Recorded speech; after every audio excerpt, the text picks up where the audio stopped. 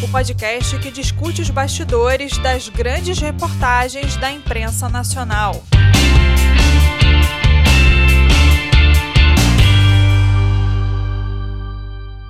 Olá, aqui é a Luísa Botelho e este é o Jornalismo em Ação. Hoje eu estou com Guilherme Amado, repórter do jornal O Globo, que junto com Lauro Jardim revelou em maio de 2017 a gravação da conversa entre o presidente da República, Michel Temer, e o dono da JBS, Joesley Batista, declarando o aval para a compra do silêncio do ex-presidente da Câmara, Eduardo Cunha.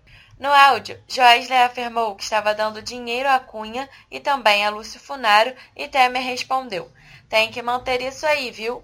Em nota, o presidente Temer disse que não solicitou o envio do dinheiro, mas o áudio comprova que sabia da situação e a permitia. Guilherme, obrigada pelo seu tempo. Esse é um processo de apuração difícil, essa reportagem. Aí você fala o que puder, tá bom? Tá certo, vamos lá. Como surgiu essa pauta? Por volta do fim do mês de abril, o Lauro Jardim, com quem eu trabalho no Globo, ele teve contato com uma fonte, a fonte deu uma dica inicial para ele, dizendo que havia em curso a negociação de um processo de delação envolvendo os irmãos Joesley e Wesley Batista, donos da JBS.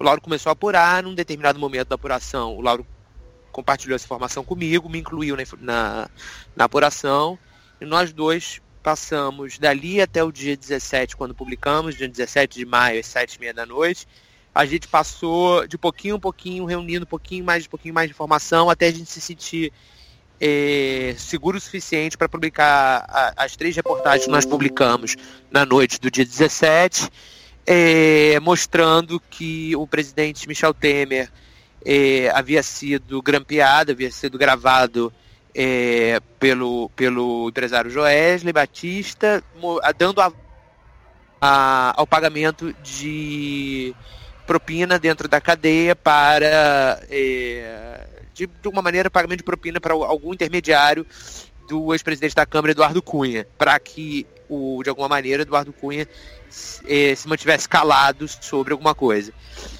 provavelmente sobre eventuais crimes que ele viesse a delatar. Foi isso, basicamente foi isso. Foi um processo de 17, que culminou no dia 17 de maio, mas que começou no fim de abril, da maneira que eu te expliquei. Como que é feito o processo de apuração desse tipo de reportagem que exige uma investigação específica? Eu considero que o que a gente fez foi uma investigação jornalística, mas não uma investigação jornalística tradicional, né? Que quando eu falo investigação jornalística tradicional, eu estou me referindo a quando o repórter, a equipe, né, jornalística, eles descobrem o fato antes de outros investigadores, e eles publicam esse fato, aquela história, antes de outros investigadores, né? Antes de investigadores da polícia, ou de investigadores do Ministério Público, ou investigadores de direitos humanos, investigadores de quaisquer áreas. Isso é o que eu chamo de investigação jornalística tradicional. O que nós fizemos nesse caso, e que vem sendo feito, na verdade, nos últimos anos no Brasil com muita intensidade, principalmente depois da Lava Jato, que trouxe uma sofisticação da investigação do Ministério Público, que era nova no cenário brasileiro, a investigação jornalística, ela teve que se descobrir, de certa maneira, tentar acompanhar o ritmo muito rápido dessas investigações do Ministério Público, que era inédito para a gente no Brasil. A delação premiada, ela é um instrumento tão poderoso que ela é capaz de, num termo único de delação que é assinado pelo delator e pelo Ministério Público e homologado pela Justiça, esse termo de delação equivaler ao que seriam talvez 5, 10 anos de investigação jornalística. Ela é um instrumento muito, muito forte, muito poderoso. Uhum. Então nós, jornalistas investigativos brasileiros, nós ainda estamos, de certa maneira, entendendo qual é o nosso papel nesse processo, né? Nesse caso específico que você me perguntou, Luísa, o que a gente fez foi basicamente o que a gente vem fazendo nos últimos anos, nós soubemos que havia uma investigação sigilosa em andamento, e a gente tentou descobrir o máximo possível do que existia dessa investigação para a gente produzir uma reportagem e informar as pessoas, né? A investigação sigilosa, ela é sigilosa para o Ministério Público, para a Justiça.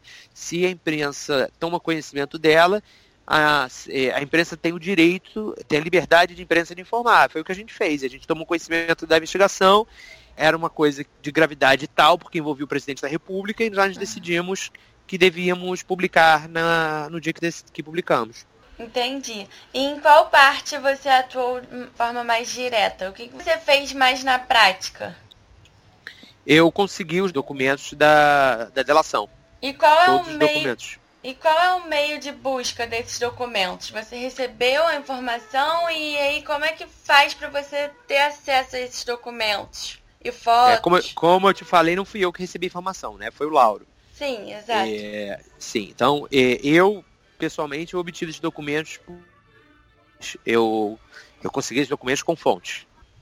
Faz parte dessa investigação jornalística, desse tipo de jornalismo, ter bastante fontes, né? E aí, como é que é o processo para você guardar e segurar essas fontes? Você está me perguntando como que eu faço fonte?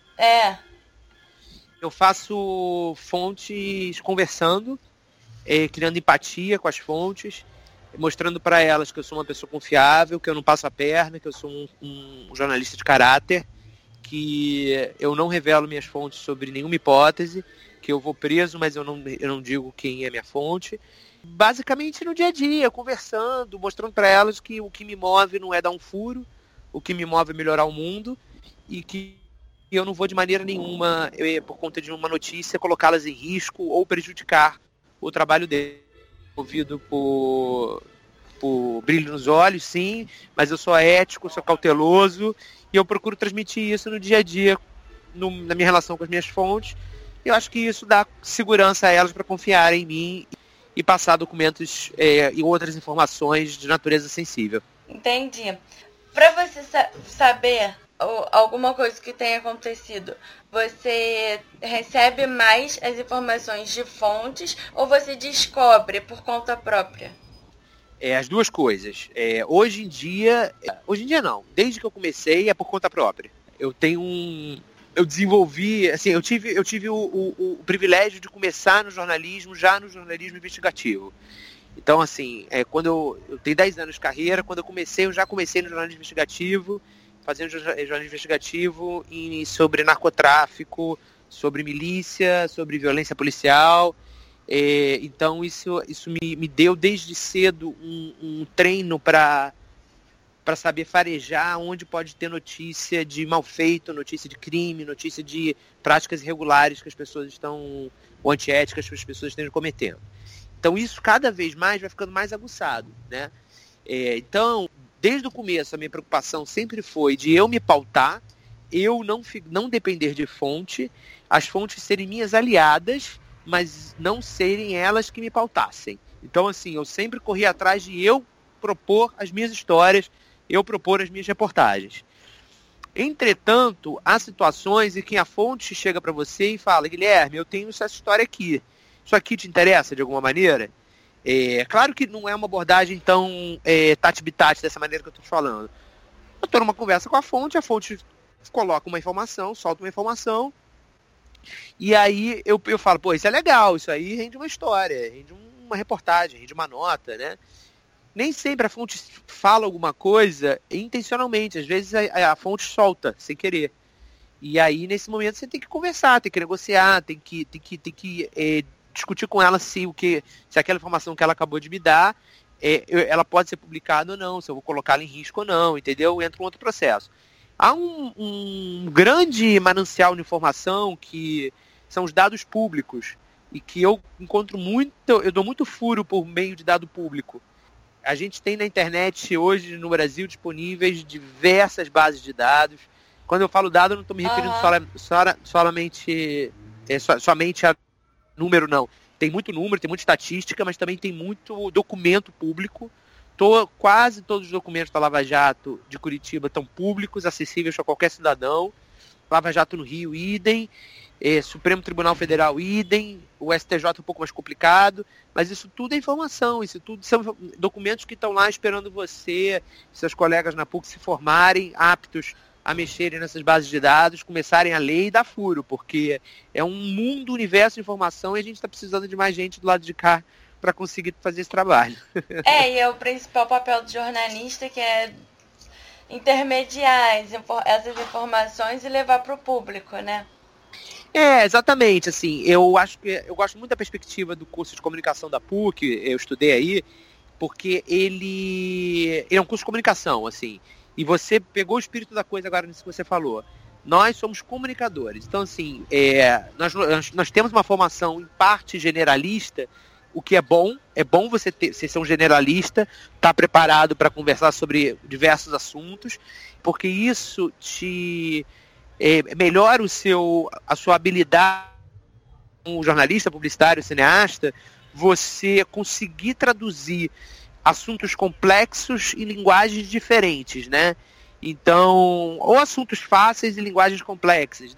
Se você conseguir sair formado na PUC, sabendo lidar com linguagens, e inovar nas linguagens, diferentes linguagens que a gente tem, isso é muito legal, porque você vai poder fazer um podcast, você vai poder fazer como você está fazendo aqui agora comigo, você vai poder fazer um filme, você vai poder fazer um comercial, vai poder fazer um monte de coisas fazendo isso que você falou. Levar informações de um ponto para outro comunicando, né? E aí vamos usar a palavra comunicação no sentido de fazer as pessoas entenderem, né? A comunicação social é isso, é você fazer a sociedade se comunicar, né? E lembrando sempre da credibilidade de descobrir a verdade maior, para sempre mostrar para o público a confiança que tem em você, no que você está falando. Isso. Eu gostei que você usou a palavra verdade maior e não a palavra verdade só. Você usou a expressão verdade maior e não só a palavra verdade. Eu não sei que período você está, mas imagino que você, em algum momento aí do curso, você já tenha se deparado com a discussão sobre o que é verdade. Já passou? Já. Legal. Então é isso, né? Assim, a verdade, ela é uma construção de versões, né?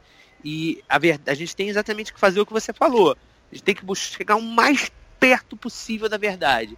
Agora, a verdade mesmo, infelizmente, ela é uma ilusão, né? E isso não quer dizer que nós não tenhamos que persegui-la, mas a gente tem que reconhecer, principalmente nós como jornalistas, nós temos que reconhecer que, por mais precisos que nós formos, mais longos que sejam os textos, os vídeos, os áudios que a gente faça, a gente nunca vai reproduzir a verdade total, a coisa como ela aconteceu, né?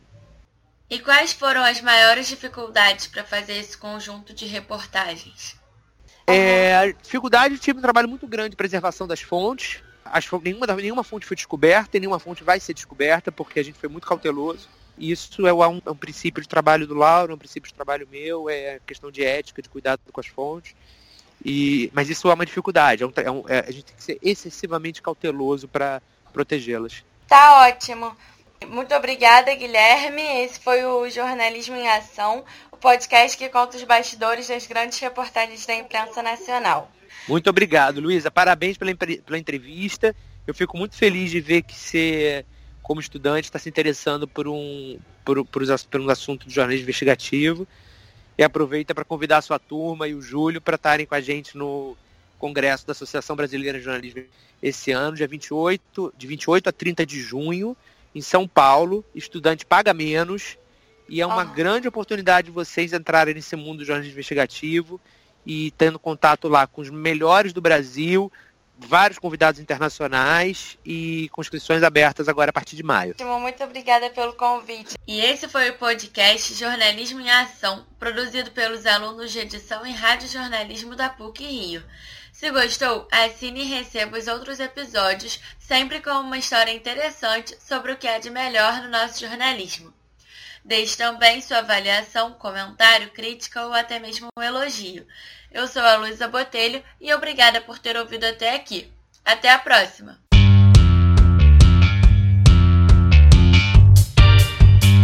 Jornalismo em Ação, o podcast que discute os bastidores das grandes reportagens da imprensa nacional.